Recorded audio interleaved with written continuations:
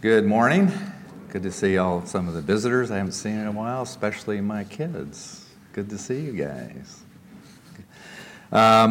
We're going to start a new book, a series of messages from the book of Titus.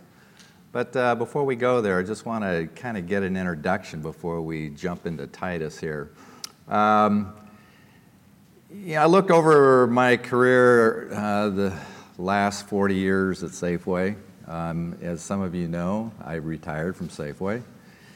And was thinking about a time when I was asked by one of the vice presidents to take over a group there at Safeway. And I knew of this group that he wanted me to put me in charge of. I was somewhat uncertain about going there because there was a lot of problems with it. But he asked, and I said, okay, well, let me hear what you have to say. I said, I'm very fine. I'm in my comfort level where I'm at right now. But I'll listen to you. And so in those days, I know, Angela, you know Ron Parmley. Ron Parmley was the one who talked to me about this. And so we had lunch, and as we were sitting there, he was kind of telling me about this particular group and some of the issues that he wanted to get straightened out. And some of the issues were difficult issues. They were people issues. And of course, when you're dealing with people issues, those are sometimes the hardest things to deal with. You know, a technical issue, well, you can open up a book or get on the internet, find out a solution. But it's not so easy when you're working with people. It's a little more difficult. So Ron went on to say, we have somewhat of a problem with several people in the group. They do different functions. They're just not organized. They're not connected. They're not working well together. You also have a problem there with a couple people that just aren't giving their all. They're just not working as hard as they should be working. And as he kept going on, I started to think, do I really want this? Do I really want to take on that responsibility? And I don't know if any of you have been in that similar situation where you're asked to do something, you're given a responsibility, asked to do a responsibility, but you're uncertain of it because you don't want to get involved. And as we begin to talk more about the issues there, it was kind of intriguing to me, saying, yeah, I can do it. I'm willing to do this and to take it on, because it would make a difference if we could get this department corrected, all the issues in the department corrected. So I said, okay, I'll take it on. Reluctantly, and part of me was saying, nah, you really don't want to take this on, especially with the people issues, because I knew some of the people in the group, they weren't the easiest people to work with. But it worked. We got it working. Luke, can you bring up a slide here? Start on our series of studies that we're going to look at is in the book of Titus. And Titus, the letter to Titus was centered around what was going on in a place called Crete. Everybody heard about Crete? Small island. It's in the Mediterranean. It's about 150 miles long. You can see it here on the bottom here. It's about 30 miles wide at the widest point. But there's a lot of issues in Crete. Next slide, please. There's a lot of problems there. Here is a modern-day photographs of Crete. Very beautiful place. But behind the walls, there was problems. Inside the houses, there were problems going on. If you were to look at headlines, we see a lot of headlines in the paper today, especially in view of what's going on in Dallas and such. Lots going on. If you look at some of these are some of the news headlines. I've taken some of the wording out, but see, these are some of the news headlines of things going on in the world. And this happened to be in a country that I'm very familiar with. But, they had work issues. They had pork barrel schemes, where people were laundering money. They were filtering off money that belonged to the people and the government and putting it in their own pockets. There was a lot of corruption going on. You see here corruption. I just came from the Philippines. The Philippines is just filled with corruption. I think you got the same thing in Brazil, don't you? Lots of corruption in Brazil. Look at the news headlines. What's it dated? 2016. More. We had fraud. People are being overcharged, cheated. Again, look at the dates. 2016. But then, here we have Crete. It was suffering from a moral collapse. Immorality, lying, stealing. Lots were going on in this island. It was going to be a challenge for anyone who was sent there to minister to the saints and to share the gospel, to see people saved. It was not going to be an easy task. Now, if you had seen those headlines here and somebody came to you and said, Matt, we want you to go to Crete. And can you go Monday? You would kind of take second thought as to whether you wanted to take on that challenge. It was a difficult situation in Crete.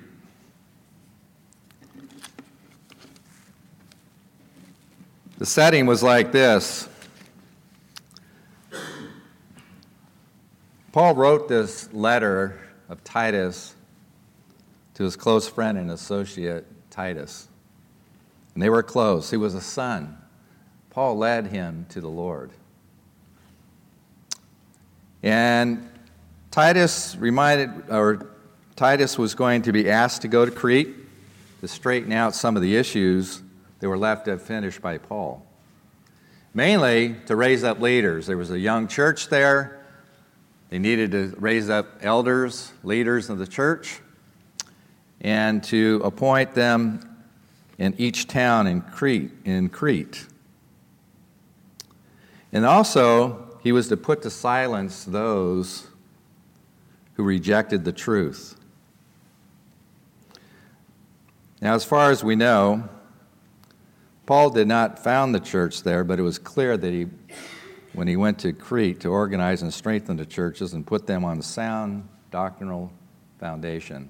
That was the point, to put them on a sound doctrinal foundation. It was a young church, but it needed leadership. Titus had accompanied Paul, but he was left behind to complete the task that Paul set out. The conditions in Crete were challenging, and it required a leader of great conviction, one with strong moral character because of the various groups like the Judaizers, who tried to teach that before Gentiles could become Christians, they had to become Jews to be circumcised. Titus would refute that error, and he would encourage all the Christians to stand firm in the doctrinal truths that they were taught. There were other groups there in Crete as well, being that it was part of Greece. There was a lot of weird stuff going on there. You know, they had lots of philosophies and genealogies and controversies over Greek theology, Greek mythology. But he was sent there to correct some of these beliefs. Now, does that sound familiar to you? You know, are you around people that when they say something to you about Christianity, about Christ, about salvation, and it's not quite right, they have this twisted idea of what it's about? I've seen that often. I think many of you in this room have corrected those who have a false view of the road to salvation, false view of who Christ is, a false view of who God is, but yet you were there to bring forth the truth. Well, as we see in Crete at this time, the Cretians were known to be liars, and you'll see that in Titus as we begin to go through Titus. They're known as liars. They were known to take the low road of deceit, immorality, and ungodliness, and in this letter, Paul wrote about this situation and set forth clearly his purpose to raise up leaders. and to help the church grow in faith and to grow in the knowledge of the truth so that they can live more godly lives. Now, we just got through going through Titus, or Timothy 1, Timothy 2, and you learned a lot about doctrine, but you see in Titus, it's a little bit different here. Now you see doctrine, you'll see doctrine, but you'll also see the people there challenged to live godly lives now. To live the godly lives, to have sound doctrine in their lives to lead to godliness. So here we have Paul, who entrusted his young associate Titus with the task of bringing the churches in Crete in line with New Testament principles, doctrine, and to walk soundly in their Christian walk. Now just remember that, to walk soundly in their Christian walk. That's the effort here, as well as to raise up new leaders. Well, Titus would influence the people in Crete through his role as a disciple and as a leader. And some of the key leadership qualities needed for success would be many. And I thought I'd just give some thoughts here about leadership, how important leadership is. It's necessary for one to have honesty. In order to work with folks, you need to be transparent and honest with people. Honest from the Word of God. Honest about who you are. Honest about the discussion that you're talking to them about is very important. Honesty is very important because if you don't trust someone, will you listen? Have you ever heard of or known of someone that you've had encountered with that has lied to you? And as a result, just you can't believe them when they say the truth. You're not sure whether they're lying or they're telling the truth. We see that with kids, don't we? Boy, what happens when your child lies to you the first time? It's terrible. Because when you want to defend them, and they're saying, I'm telling the truth, Dad, Mom, I'm telling the truth. You want to believe them, and you want to defend them, but if there was an occasion where they had lied in the past, you begin to have doubts, right? So it's very important to have honesty as a leader so that they will trust what you have to say. We have to be held to a higher standard. We are held to a God standard. That's His standard for honesty. Titus was going to be responsible for raising up leaders across all the cities in Crete. And those leaders would be a reflection of Titus. And you know, Titus was a reflection of Paul as well. They lived godly lives. They could be trusted. And it's a godly behavior, it's a key behavior that would influence those in Crete. The next is to delegate. Oftentimes, we're given responsibilities and we kind of take on that responsibility ourselves. I kind of thought about this as I was reading through Titus. You know, it's amazing how Paul, he delegates. You know, the Lord saved him, called him out to bring forth the gospel, and those men he influenced and raised up as leaders, boy, he delegated to them. He took them on missionary trips with them, put them to work, and here he did the same with Titus. He learned how to delegate, to bring others, to bring order amongst the church, and to instill sound doctrine in the church. So important to instill that sound doctrine and to bring order. And Titus' challenge as any leader is to identify the strengths of the body, the weaknesses, the moral and spiritual issues, and to set a plan in place to establish a strong and healthy church.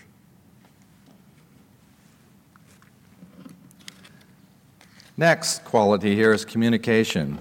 Knowing what needs to be accomplished is so important. Being able to clearly and succinctly describe what's needed to be done. And this is what Paul did to the letter of Titus. Very clear as to what needed to be done to follow up the work that Paul started. And he was using his faithful associate Titus to do this work. But Titus would be faced again with much opposition due to the Judaizers as well as the Greeks. It was not going to be an easy task. But he was ready to defend the gospel and New Testament doctrinal truths. Another quality is to have confidence. And it's a confidence not in yourself, but confidence that God will work through you. It's a wonderful thing, This is an earthly vessel, an earthen vessel, isn't it? And in this vessel is what? God's Word. God will work through us what's in this earthen vessel. And it will bring the power of the Word into those people's lives that need to hear it.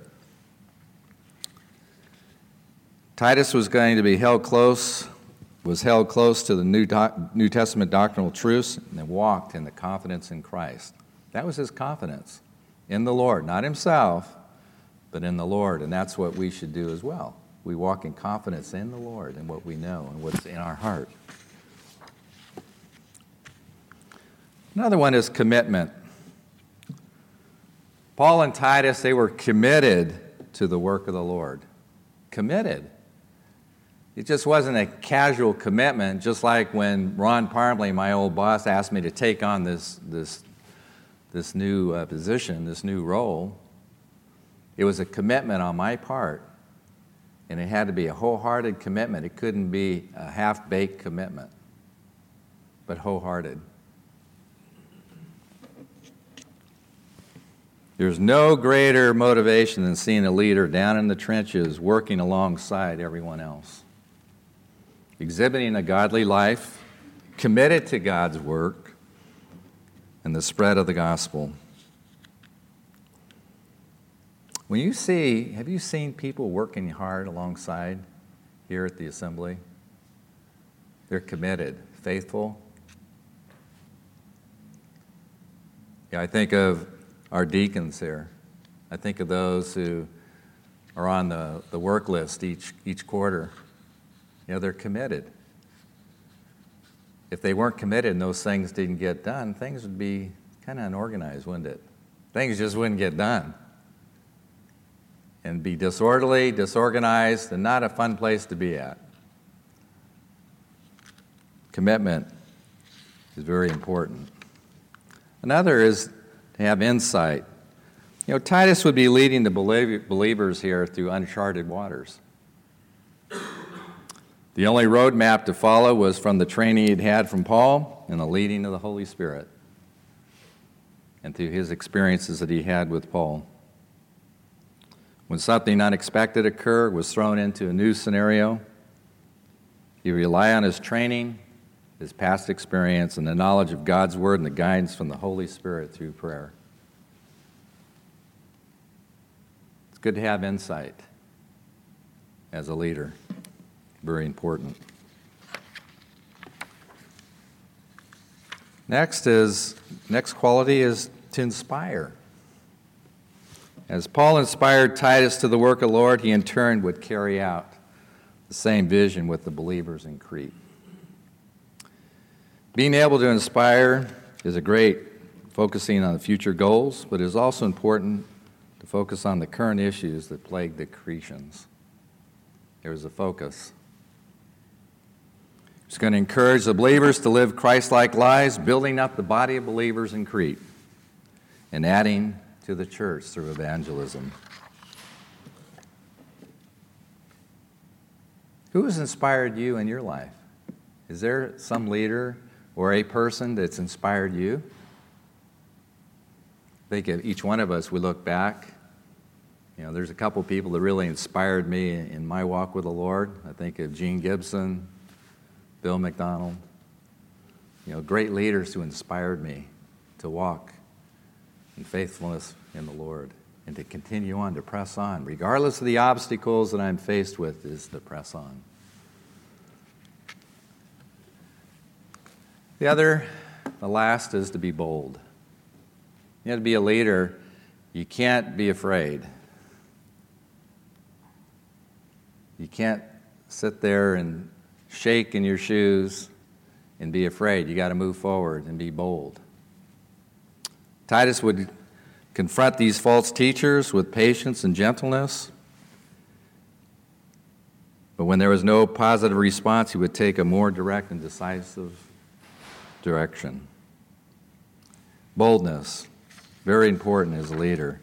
And you'll see that as we go through the book of Titus. Well, the messages in Titus, we're going to split up into several messages here. There's 3 chapters. The first we're going to look at quickly today is being God's servant. Being God's servant. And the next will be being Christ's church. The next is being faithful with difficult people. The next is being God's people. Being God's employee. Being a people of grace. Being a godly citizen. Being a people of discipline. And lastly, being a people of holy appetites. All right, let's turn to Titus and begin in Titus chapter 1. Everybody turn to Titus chapter 1.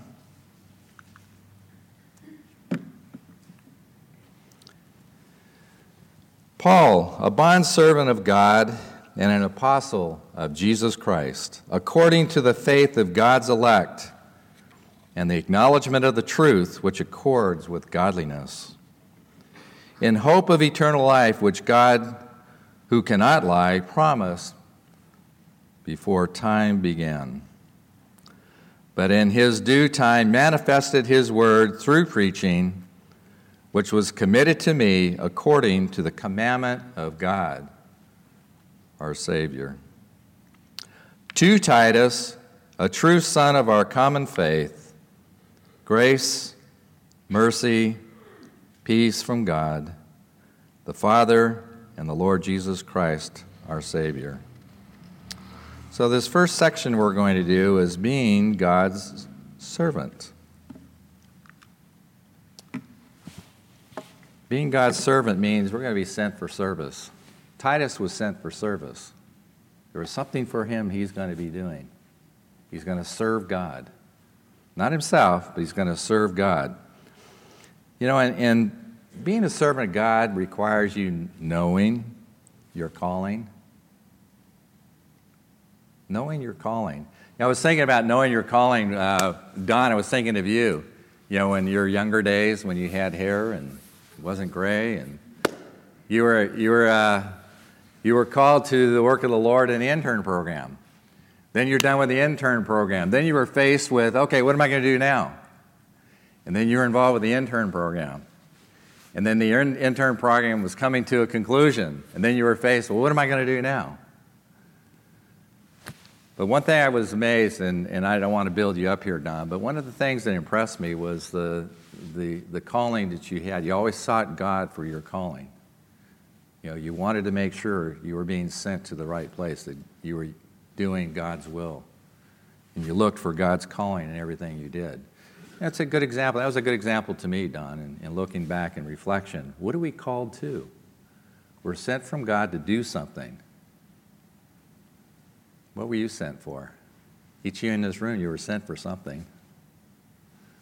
How have you been used of the Lord? What are the things you've been sent to do? Just think about that. We see Paul here. He was a bondservant of God. You know, when you think of a bondservant, you know, Paul emphasized that being a bondservant, that's a strong word, being a bondservant. Being a bondservant is committed to Christ. He had this personal commitment to Christ. He said, I belong to you, Lord. I belong to no one else, but I belong to you. You know, in the Old Testament, a servant, bondservant would be, they'd pierce your ear as a bondservant, a slave. You'd be a slave. Well, here, Paul's heart was pierced by Christ himself through his work on the cross. Paul saved him and became a servant. And he went out to do the work of the Lord, making himself totally responsible to and dependent upon the Lord. That's what you see in Paul, a bondservant, committed. Now, it'd be interesting if the Lord just put a servant of God, but he said bondservant. That has some significance. In other words, I belong to you, Christ, and nothing else. All I do is for you.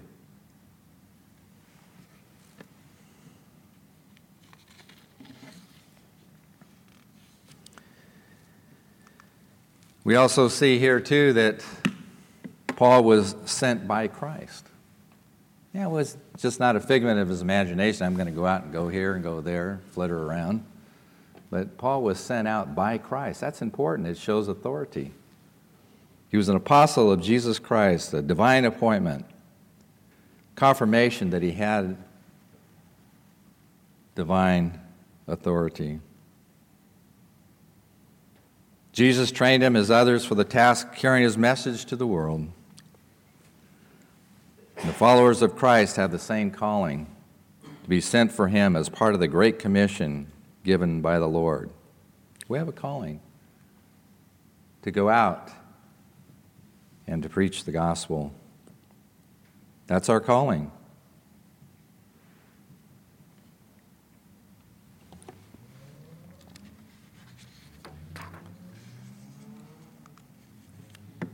The other is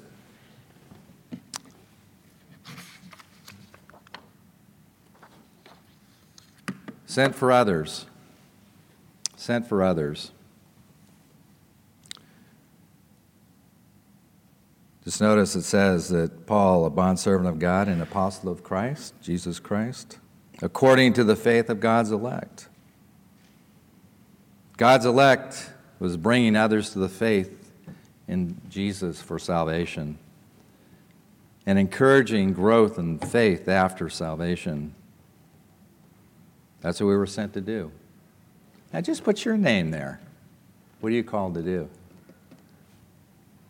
You called to bring forth the gospel message those have not heard? Yeah. Just as it said in Matthew, the Great Commission, that we're to make disciples. It's a calling. He's called us to do that. And also to encourage us to see the believers mature in their faith. Not to remain as children all their life, as Paul talked about to the Corinthians. You're still children. I'd wish you had become an adult, mature, but you're still like children. But he calls us to grow in the Word of God. To grow in the Word of God. How important is that? I think it's really important. There's a visual that it's never left me, is we're called to be, believers in Christ. We get saved. And as the Word says, take the pure milk of the Word of God that we may grow by it. It's like a baby, right? You get milk and then you give them solid food and they begin to grow. But there was an illustration, given that was, it's never left my mind, where it's centered around maturity. When one gets saved, you're a new babe in Christ. You're a baby in Christ. You haven't matured yet. There's a growing process that occurs. Now, what would it be like if you had a child who was a baby, and that baby grew, and when that baby was 3 years old, you were still having to change diapers? That may be normal, still at 3. But then at 5 years old, you were still changing diapers and dressing and feeding them. They're still sitting in a high chair. And then when they get to be 10 years old, you're still dressing them, you're still feeding them, you're still changing their diapers. And then you're 15 years old and you're still sitting in the high chair and they're still being fed by you. They're still having their diapers changed by you. Would that be kind of a gross scene? I mean, it's kind of weird, isn't it? It's weird. When you see it, that's just weird. Well, it's the same way, saints. We're to mature in the Word of God. We're not to remain children, but we're to grow in Christ. And that growth is taking the Word of God in your life, exercising it, and becoming more Christ-like each day, that you mature in Christ. So we're sent for others. That's what we should be doing, seeing others grow in their faith, grow in their walk with Christ. That's what we should be doing together. And then it's not just the work of a leader or the elder, but it's the work of all of us to encourage one another to love and good works and to see the body grow in Christ.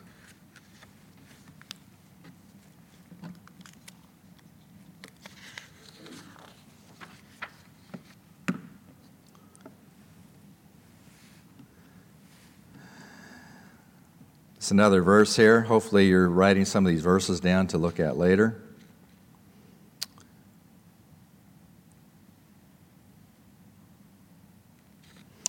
Now, if you look at Acts 17 in the middle, hopefully you can see that. It looks like it's a little bit small. Is it hard for you to read? I'll just have to make these larger if so. But what I like is what it says in the middle here. These were more fair-minded than those in Thessalonica, in that they received the word with all readiness and searched the Scriptures daily to find out whether these things were so. This will be talking about the Bereans. They searched the Scriptures daily. Daily. Searched it out. Searching for the truth. Searching for understanding. For us today, that can happen in your encounters with individuals while you're on the street or in the store or at school, or someone at work comes to you and asks you a question, a spiritual question, something from the Word, something about Christ, something about salvation, or something about how I shall live for Christ. Do you have an answer for them? What happens when you are challenged? You say, oh, wow, I know there's something in God's Word about that, but I can't remember where that is. Do you go home and follow up yourself and check it out, find out what the answer is, and then call that person back? That's searching the Word, laying it on our heart, placing it on our hearts so that we don't forget it. So when the situation comes about, we have meat in due season, as it says. We're ready to give a defense for the gospel and for the Word of God. And the other thing I like here, too, in this is that we're called out with a hope. And in this particular verse, in verse 2, it's a hope of eternal life, which God, who cannot lie, promised before time began. There's a promise from God. He cannot lie.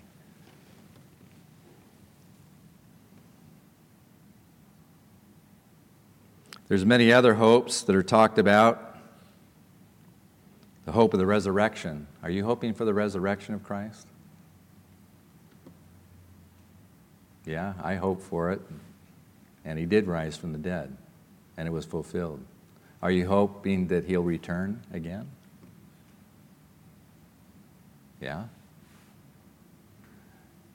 Is there a hope that you have that you'll, when you depart from this earth, this earthly life, and be with Him, that you'll be in glory with Him? Is that your hope?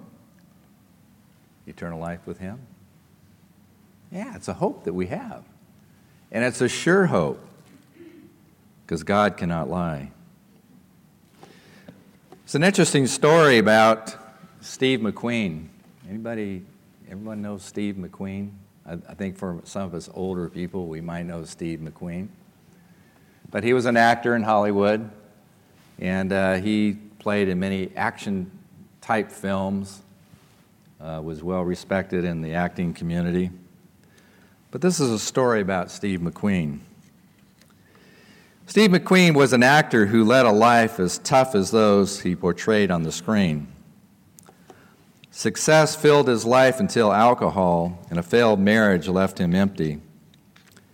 In despair, he attended a crusade led by one of Billy Graham's associates.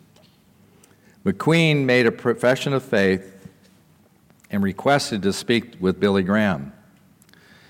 A connecting flight in Los Angeles allowed Graham to speak a couple of hours with McQueen in the actor's limousine. The great evangelist shared numerous passages of Scripture in his attempt to give spiritual hope and confidence. Steve McQueen struggled with the thought of God's giving eternal life to a man who had such a sinful past. Finally, in Titus 1:2, Steve McQueen found his promised hope. He found his promised hope.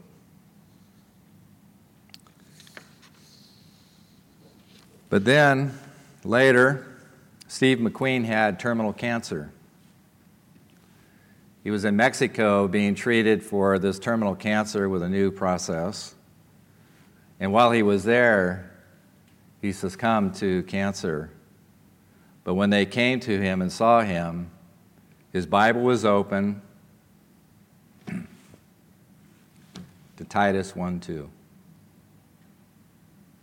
And his finger was on Titus 1:2. That was his hope. Now, I never heard that story before, but boy, it moves me to show what the power of God's Word has and the hope that Christ gives to everyone. Can you imagine? You're dying of terminal cancer, you die, you're reading the Word, and your finger is right on Titus 1:2 at your death.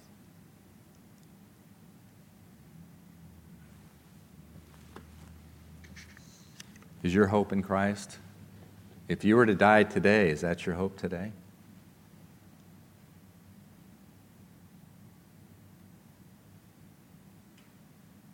Or if there's a fear, you don't have that hope,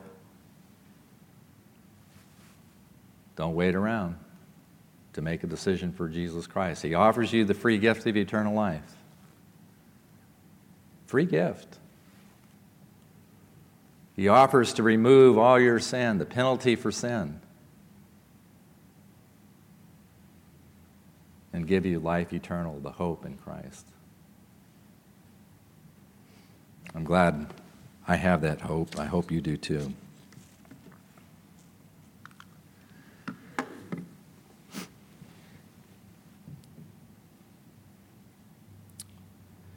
And in verse 3, Titus 1:3, but it has in due time manifested his word through preaching. Notice that, through preaching. Now, we don't hear that word manifest too much, but you can translate that word manifest to reveal. It was revealed. But it has in due time manifested his word through preaching, which was committed to me according to the commandment of God, our Savior.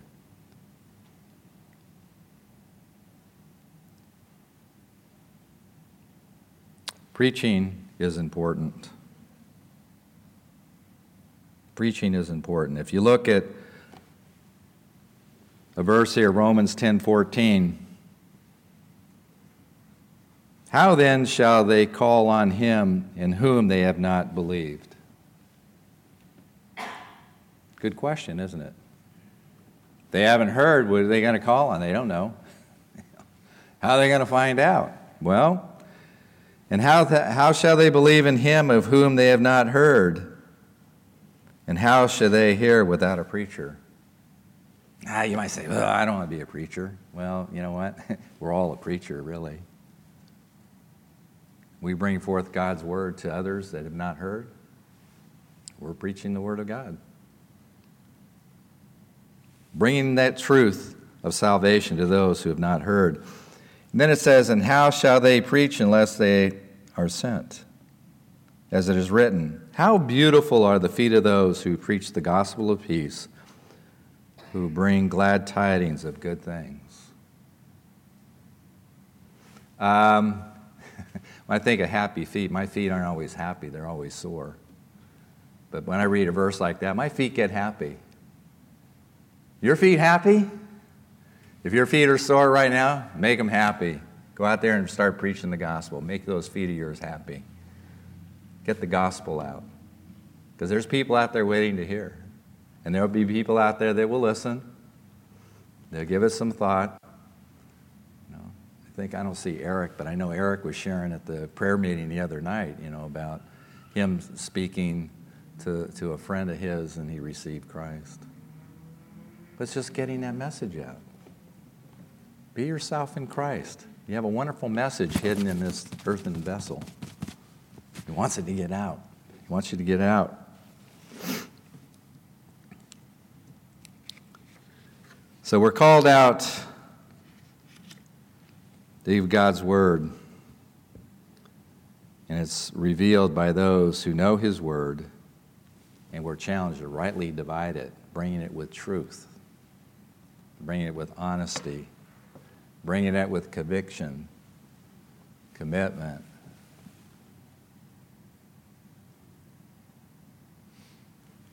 Have you noticed the difference when you're living a godly life and people see that godly life and then you share the gospel with them?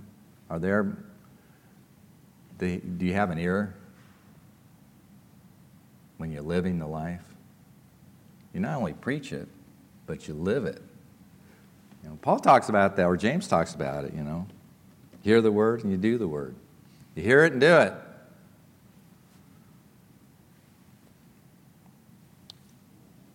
Boy, when you see somebody living godly lives, you will get their ear when you preach the word.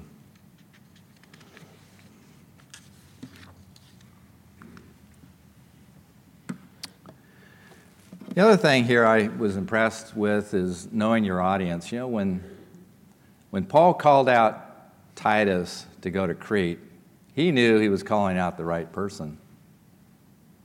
He was calling out the right man to be sent to Crete, because he knew of Titus's conviction, his commitment, his knowledge of the Word, and the things he had done with Paul on his missionary journeys. So Paul knew who he was counting on to continue the work in Crete. And that's something we do here too, is looking at who can be counted on, who can take on the work of the Lord in this assembly.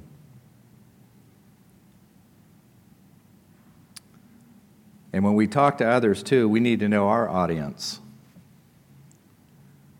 There's often times that just as Christ was confronted with a different audience, there'll be people out there that don't believe. There'll be people who will believe. And then there'll be the fence sitters. You'll see that throughout Scripture, 3 groups of people, 3 different audiences out there. It's important, too, that you, as a believer in Christ, to know your audience. Know who they are. Know what group they are in. It's important to know that if they're unsaved, did you bring this hope of salvation to their ears that they might hear it and they might be saved? You might hear, well, you can't judge a person whether or not they're saved. Well, the Lord says you're to test the spirits to see if they're of salvation. We're to test the spirits. We should know where an individual is by their knowledge of the gospel and also by their lives. You see, 1 John is a very clear indicator as to the tests of salvation. Use it to make sure that people know the truth. The other audience is the saved. Who is the saved? You know who the saved are most times. I like the beginning of the meeting where there's an event here going out called Feed My Sheep. And I love that because the Lord talked about that to his disciples. Go and feed my sheep. Go and feed my sheep. That's what we are to do too. We're to feed the sheep. And just like sheep, do sheep get hungry, Angelo? You know, you had sheep. Yeah. You bring them food. They're hungry. Well, the saints are hungry too. The saints will always be hungry. The saints will never be full, but they will get hungry. But be ready to feed the sheep. Make yourself available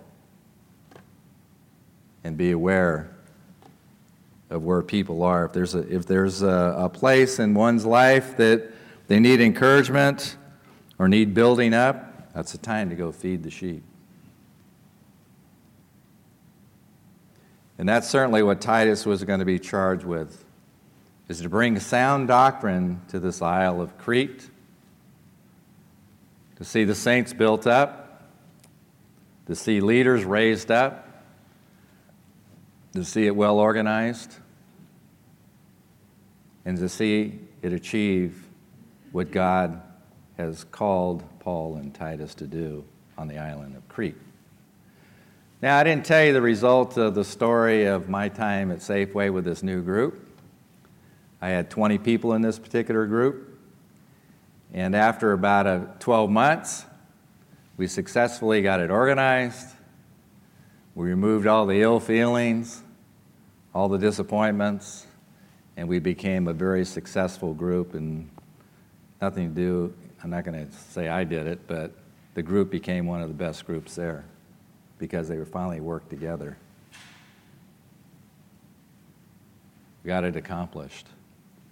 But it took determination, commitment, honesty, insight, boldness, all those things I shared about a leader. It took all those things to see it excel. Same thing here with Titus. He was going to have to demonstrate wisdom, leadership, boldness for Christ, and live a godly life himself in order to be successful. And we too, we're challenged for that in our daily lives, to be successful in Christ, to be committed to Him.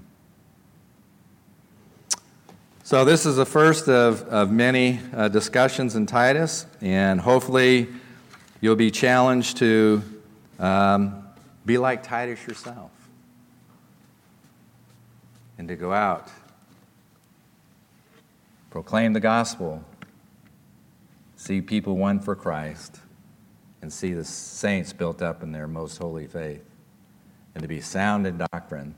There's nothing greater than to see the saints sound in doctrine, to refute the errors that they hear in the world today. If there's any more urgency today, it's today to know the Word of God and to refute the untruths that you hear. You see it in the newspaper, you see it on TV, you hear it on the radio. Are you ready to give a defense of the Word? Let's pray. Father, we again thank you for this book of Titus. We get to see the insights of Paul. We get to see how Titus was used of you in the island of Crete. Lord, even amongst the immorality, the lying, the distrust, the dishonesty, the corruption that took place on this small island, Lord, you receive the glory. And may it be our ambition, Lord, to be like Titus. May we be sound in the Word. May we live godly lives according to the Word that is in our heart. May we give honor to you, Lord, through our lives, so that the name of the Lord Jesus Christ would be honored daily, wherever we might be, and then people would come to know you. And we do pray this in Jesus' name. Amen.